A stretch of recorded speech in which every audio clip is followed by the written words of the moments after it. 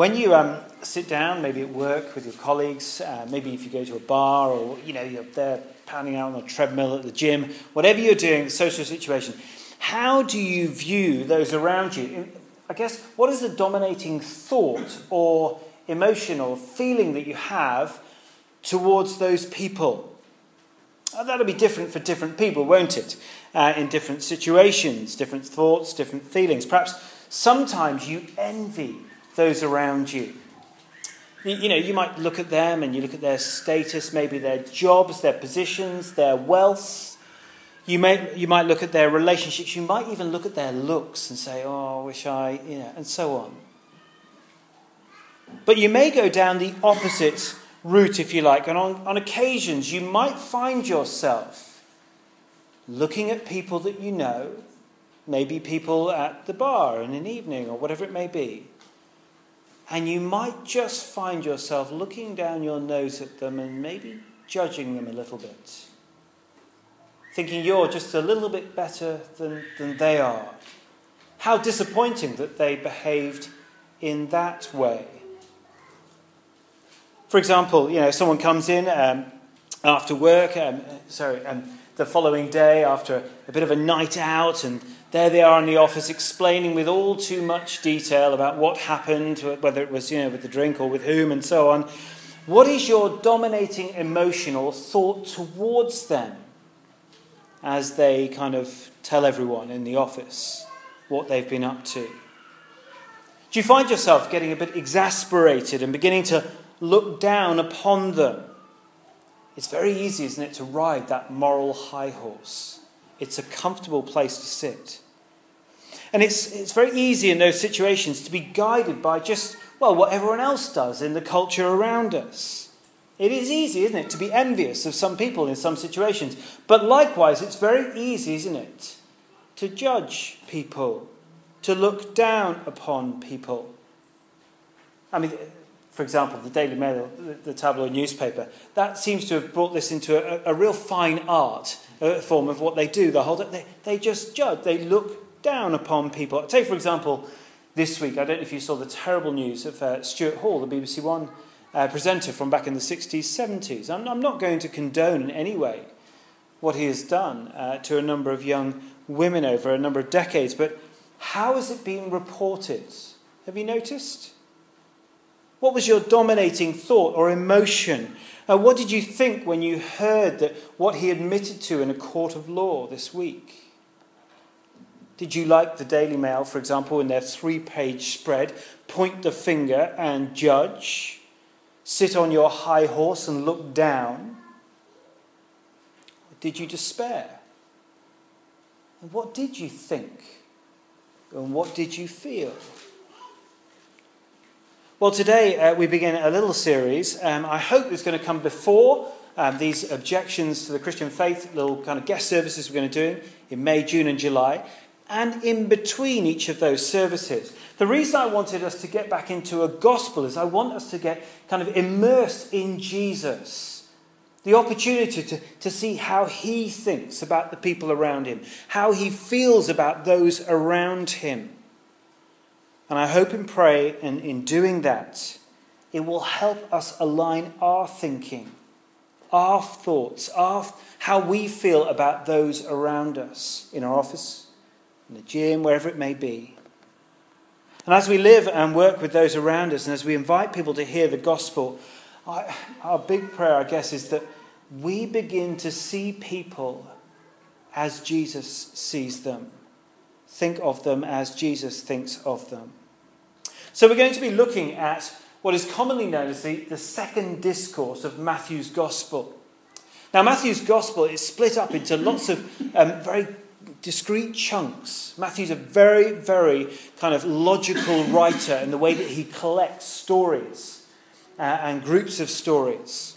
And they are in discourses or chunks of Jesus' teaching. There are 5 in the whole of Matthew's Gospel. You'll probably know that the most famous one being chapters 5 to 7, which is called the Sermon on the Mount, because it was a sermon on a mount. It's pretty clear, that one. But there, Jesus teaches, the ESV Study Bible puts it like this. It says it's the Messiah's teaching for the world. That is, he sets out in those chapters the message that he is going to bring to the world that will come through him initially, through the disciples following that, and then through the Word, the Bible, following that. The crowds were amazed at his authority when he taught. And what follows that is chapters 8 and 9. We looked at that last summer. I don't know if you remember that. We looked at chapters 8 and 9 quite slowly, went through those verses. And there, Jesus demonstrates his authority, not necessarily in his teaching now, but through his actions, through the miraculous signs that he did among the people. And what they do is that as a collection, chapters 8 and 9 show that the arrival of Jesus as the King of God's eternal kingdom. It demonstrates that Jesus has authority over all things. Then we get to chapter 10, which is what we're going to be looking at through the next few weeks. Jesus then commissions his disciples to go out with the message of chapters 5 to 7 and with the authority and the action of chapters 8 to 9. They're going to proclaim God's kingdom has arrived in the person and the authority of Jesus. Now, some of chapter 10 is obviously and specifically just for the disciples in that period of time. And that is quite clear, and we'll see that as we go through chapter 10. I'll point out what is specifically for them, but the majority of it is true for all of us still today if we are Christians. That is, if we're followers, disciples of Jesus Christ. So chapter 10 and these last verses of chapter 9 will show us that we need to get our thinking right about who Jesus is and what he proclaims so that we can get our actions right. So like the disciples, we can be proclaimers of the King of God's eternal kingdom. The reason being is people will live in ways that are contrary to the way that Jesus proclaimed in chapters 5 to 7 in the Sermon on the Mount. You will know that. You know many people where you work, where you live, and they do not want to follow Jesus Christ. And therefore, this chapter especially helps us understand how we're to relate to those people who are rebelling against God and his word, but also how we're to be distinct as well. We need to get our thinking right. Well, let's dive in. Look at verse 35 to begin with of chapter 9. I hope that's helpful. Do keep your Bibles open. I think that will be helpful as we go through. Look at it. It says, Jesus went through all the towns and villages, teaching in their synagogues, preaching the good news of the kingdom, and healing every disease and sickness. So as I've put on our outlines, and hopefully on the screen behind you, firstly, we see it as a time for clear thinking. A time for clear thinking. Now this verse 35 of chapter 9, as with the next verse, it really is a good summary of all that's come before in chapters 8 to 9. But also a platform, a launch pad, if you will, of what is to come in the following chapter. Why don't you flick back if you can. Look through chapters 8 and 9. Just scan through. Some of the titles are quite helpful as well. And you'll see there some of the stuff, some of the actions that Jesus has done to demonstrate his authority as the King of God's kingdom. Just look back. You'll see healings, chapter 8, verse 1, and all that follows as well, up until about verse 17. Healings from sickness, disease. Then we get a calming of a storm, cleansing from demon possession. And we see even the dead, the blind, and the mute are not beyond Jesus' transforming power as you get to the end of chapter 9. I think what we're seeing there, just for a brief moment in history, for 3 years of Jesus' ministry, we are seeing all the physical effects of God's judgment on this world, of his judgment on our rebellion, our sin against him. All the physical effects that seem to be all around us in the world today are being reversed here in this brief glimpse of his ministry in chapters 8 and 9. If you like, heaven had come to earth. The king was here.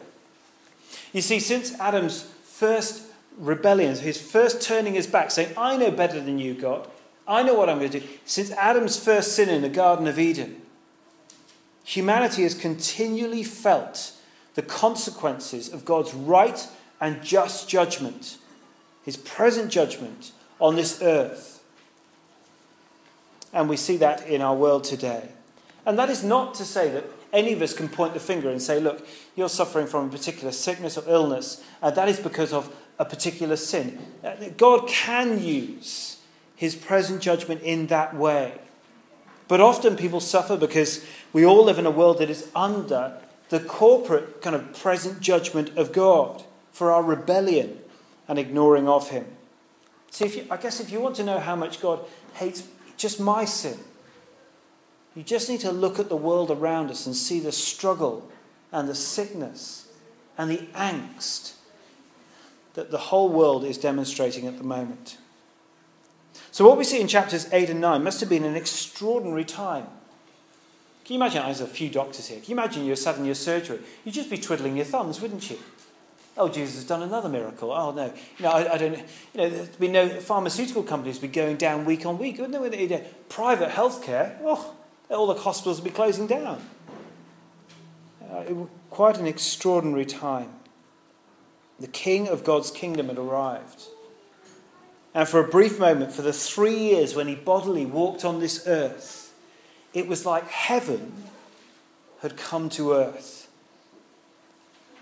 Nowhere and therefore no one seemed to be out of the gaze of Jesus. Just look at that. He went through all the towns and villages. He went through all of them. Jesus' thinking was clear. All needed to hear, all needed to receive the gospel message that entry into the kingdom of God was being opened up through this person, through this man, Jesus, who walked among them, who performed miraculous signs to show the power and the authority that he had as the entry point of God's kingdom. To demonstrate his power as the king of the eternal kingdom, he was performing just all that we see in chapters 8 and 9. And we see that he had power over all things, even over the justice that our sin deserves, even over death itself. It was a time for clear thinking. We need to have the conviction and the vision, the clarity of purpose that Jesus the King had. As we see in verse 35 here, he was proclaiming and teaching the gospel. But we also need to be clear in our thinking so we don't end up with the wrong expectations, both of ourselves, but of Jesus as well. And now that kind of clear thinking is evident in the most surprising of places in this little section of Matthew's Gospel. Because if you just flick back, if you can, to Matthew chapter 8, verse 29, you'll see that here it's the demons who have the clearest of thinking and understanding of who Jesus is and what he has come to do. Look at chapter 8, verse 29. The demons are speaking to Jesus and say, "What do you want from us, Son of God?" they shouted. "Have you come here to torture us before the appointed time?" It's an extraordinary verse, but the demons knew that the day that they were standing before Jesus was before, as you see in that verse, before the appointed time, they say, where they would fully and finally be tormented or defeated or judged by Jesus. They knew with clarity as they stood before Jesus that there would be a day when all the effects that we face for the sin of humanity would be completely reversed once and for all. And so as we say in the Apostles' Creed, which is printed on your sheets, just on the inside here, it says there, "For one day he shall come to judge the living and the dead." See, the demons had really clear thinking. They knew that there was an appointed time to come. But they stood before Jesus in his 3 years of his earthly ministry, supremely under his control, as we see in that little story there. But they see that this is a time before the appointed time. They are clear in their thinking of their expectation of Jesus then and their expectation of Jesus to come. See, Jesus had come initially to demonstrate his power as the judge, the final judge at that appointed time. He was the king of God's kingdom.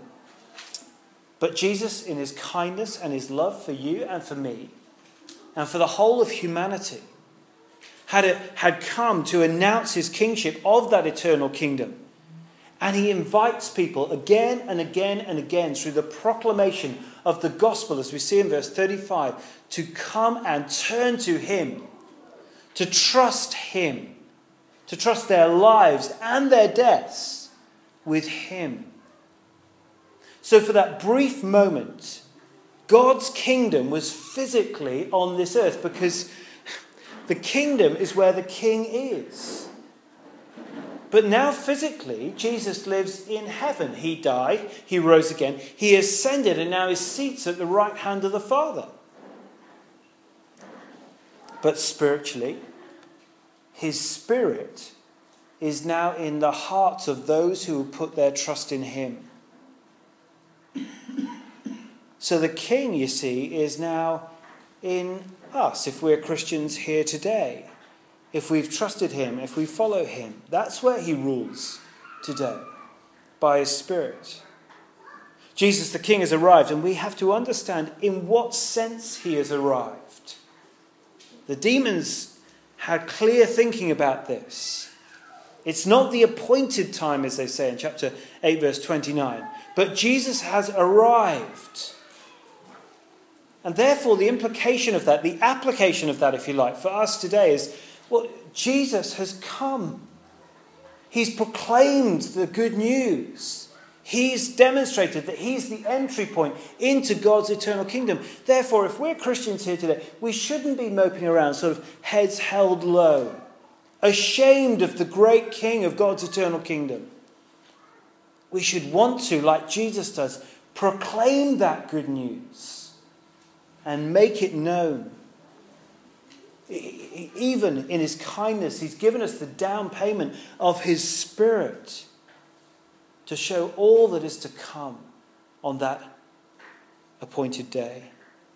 We need to get our thinking clear. We need to get our priorities in line with the King of the kingdom, who we see in verse 35, just to repeat that, went through all the towns and villages, teaching in their synagogues, preaching the good news of the kingdom, and healing every disease and sickness. It is a time for clear thinking. And secondly, you see on your sheets, it's a time for loving compassion. It is time for loving compassion. Look at verse 36 with me, if you can. When he saw the crowds, he had compassion on them, because they were harassed and helpless, like sheep without a shepherd.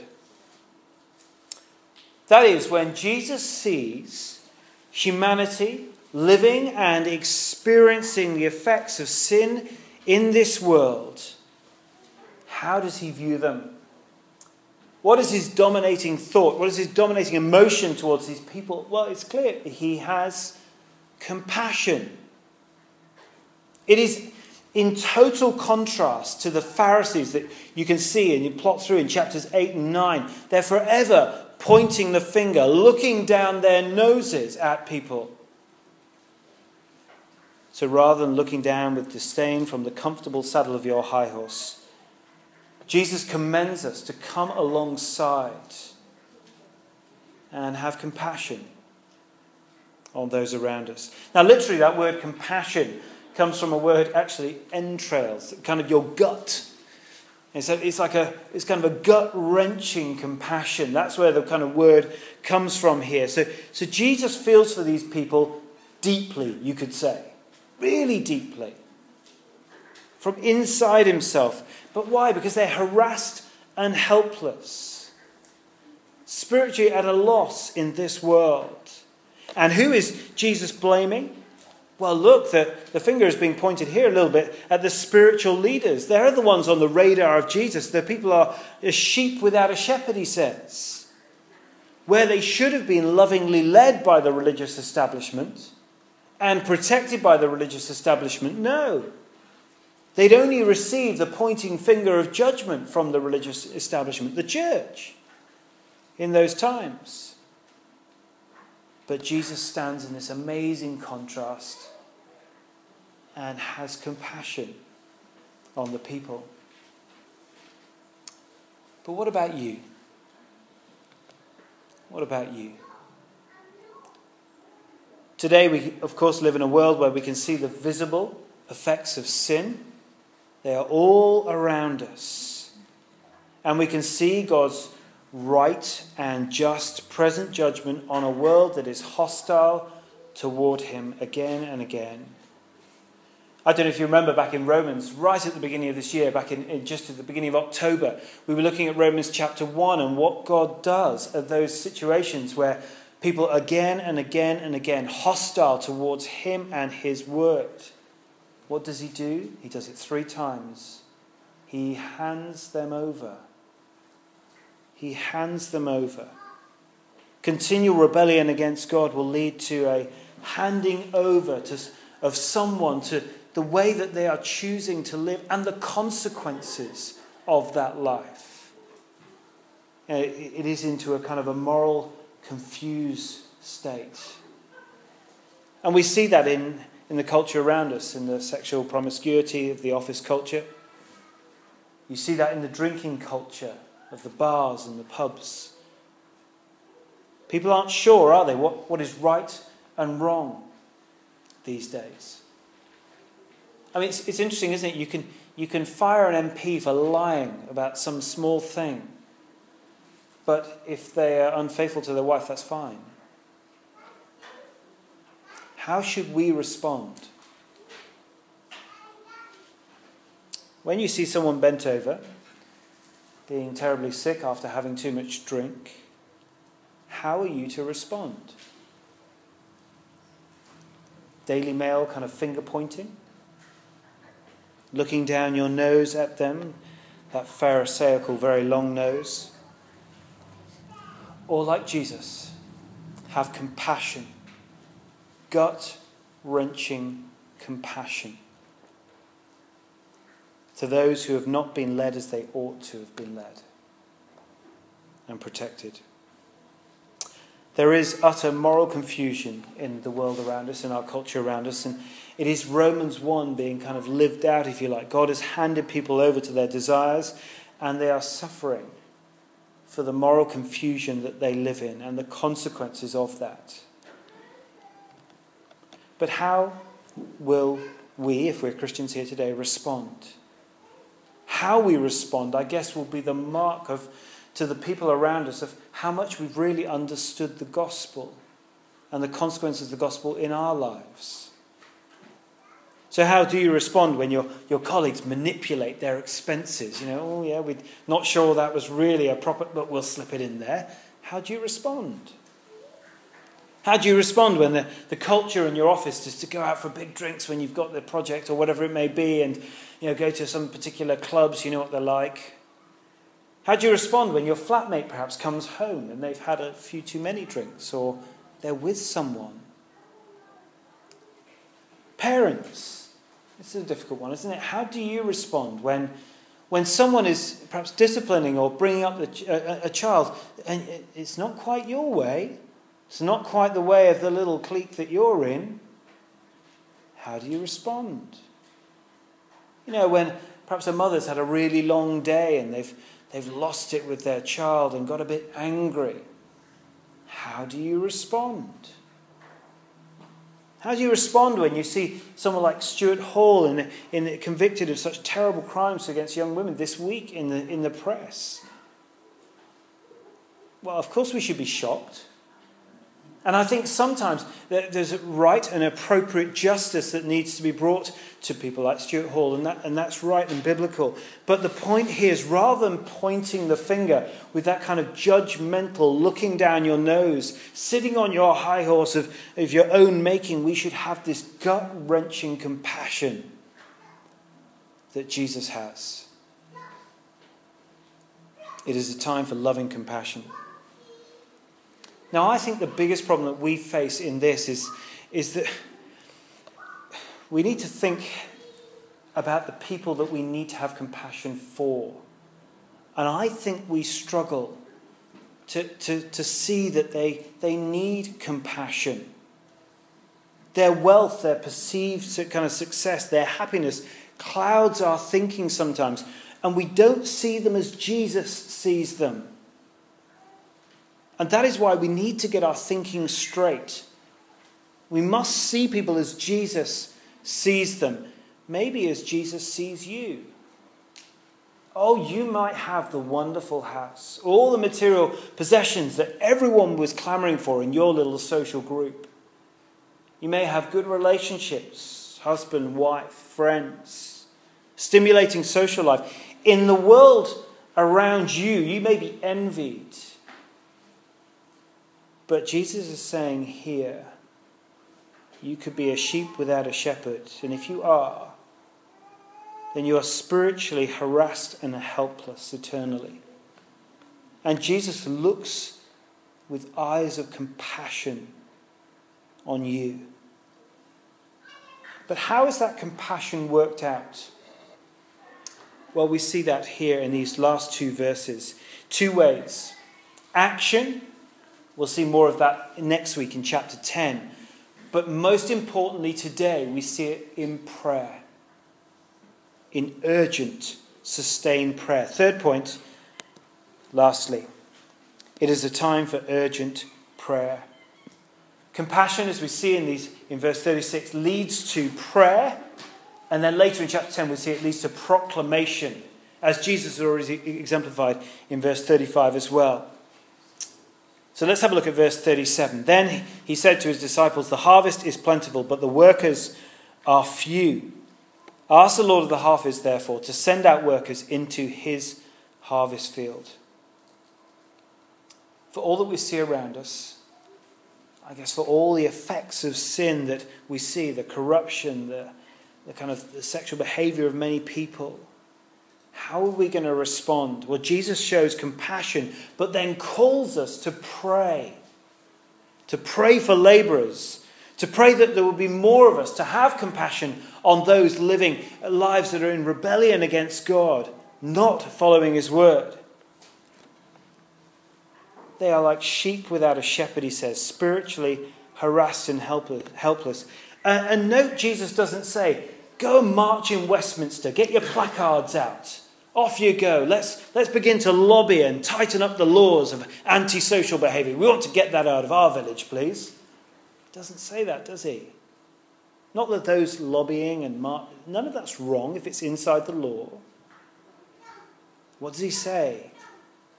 He says, ask, pray, ask the Lord of the harvest. And I guess when we do begin to pray for our friends who are sheep without a shepherd, I wonder whether we begin to pray for things like this. I'll pray that the whole of my office becomes Christians. That they completely turn their lives around. And everyone, we want God to supernaturally intervene and sort of sweep through kind of our social circles and our situations. We want generally people to be as morally upright as us, don't we? We want people to come up to our level. I find myself praying like that, and I'm ashamed of that sometimes. Because it's so judgmental. We're to pray because we have compassion. That's what Jesus is saying here. We see that our friends need the shepherd to love them and protect them and care for them eternally. We're to pray because we have compassion. And notice the assumption that Jesus makes here. He says, you wouldn't believe this today, would you? Look at it. The harvest is plentiful. Does it feel like that sometimes in your office? What he's saying here is that many people want to know the answers, and they do, if you bother to ask. For many people, if you just get under their skin, life doesn't make all the sense that they try to portray to the world around them. People want to know about Christ. They want to know if a Saviour is available. They recognise their need for a shepherd. They just don't want to be looked down upon, as the Pharisees did.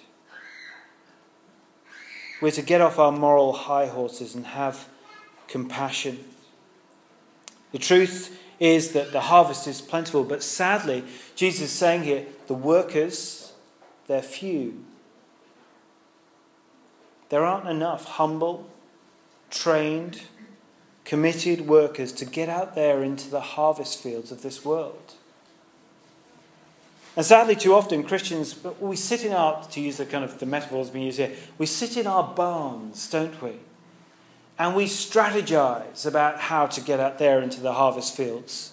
We plot. And yet, very often, we just don't get out there into the harvest fields.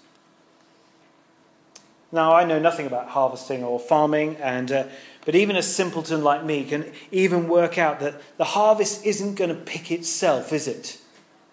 You can't wish it. Come on, harvest in, you come. No. You've got to have the labourers. I remember as a child, my uncle owned a farm just north of Exeter where we grew up and lived. And I remember he had a bumper crop of sweet corn. It grew on his farm. I don't even know what the proper farming name for that is, but it looked like sweet corn to us. And there we went, and the harvesters went through, and there was loads left. And he gave us some big sacks, and as kids, I remember it really vividly. He said, just go and take as much as you want. There's so much left in the harvest. Go and take. So me and my brothers and my mum and dad, we went there with our big sacks, and they filled them up. I probably carried about 5. There we go. That's enough for me at that age. But the harvest was plentiful. The point for us, we just had to be willing to go out there. And the same is true for us. The Good Shepherd asks us, that is, the Lord Jesus asks us to pray. And that literally is saying, he's praying that we throw out.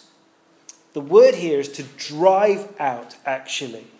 Drive out workers into the harvest field. The question is, I guess, why will you not go? Why will you not go? The harvest is plentiful, but the workers are few. I think the reason we do not go is sometimes we haven't got clear thinking. That we need to proclaim the good news of Jesus Christ as Jesus is the entry point of God's eternal kingdom. I think the other problem is we just don't have that gut-wrenching compassion that Jesus has for those who are sheep without a shepherd. And I also think is we just don't pray enough. We need to pray and pray and pray. So let me finish with these very practical questions, I guess. How is your prayer life? How is your prayer life? I guess things like husbands and dads, are you leading your families to pray? I don't want to make anyone feel guilty. It's just an encouragement from God's word. If you have any compassion, pray. I guess our prayer meeting coming up on Tuesday night, wouldn't it be great if it was our first priority? I know some people struggle to pray publicly, and that's fine. But be obedient not to me, but to the Lord Jesus, and enjoy the privilege of hearing others pray, and pray with them in the quietness of your heart. I'm so simple sometimes that I just set reminders on my phone. They pop up every now and then. Pray for Barnaby and Zach at 9:05 every morning as I drop them off at school. Because I'm so silly, I forget sometimes. Pray for Sarah as I wake up in the morning. Pray for friends I pray with in my prayer triplet. Pray for them. It pops up because I forget all too easily. Pray, pray, pray. It is a time for clear thinking. It is a time for loving compassion. It is a time for urgent prayer. Why don't we pray? Why don't you just have a moment to pray yourselves?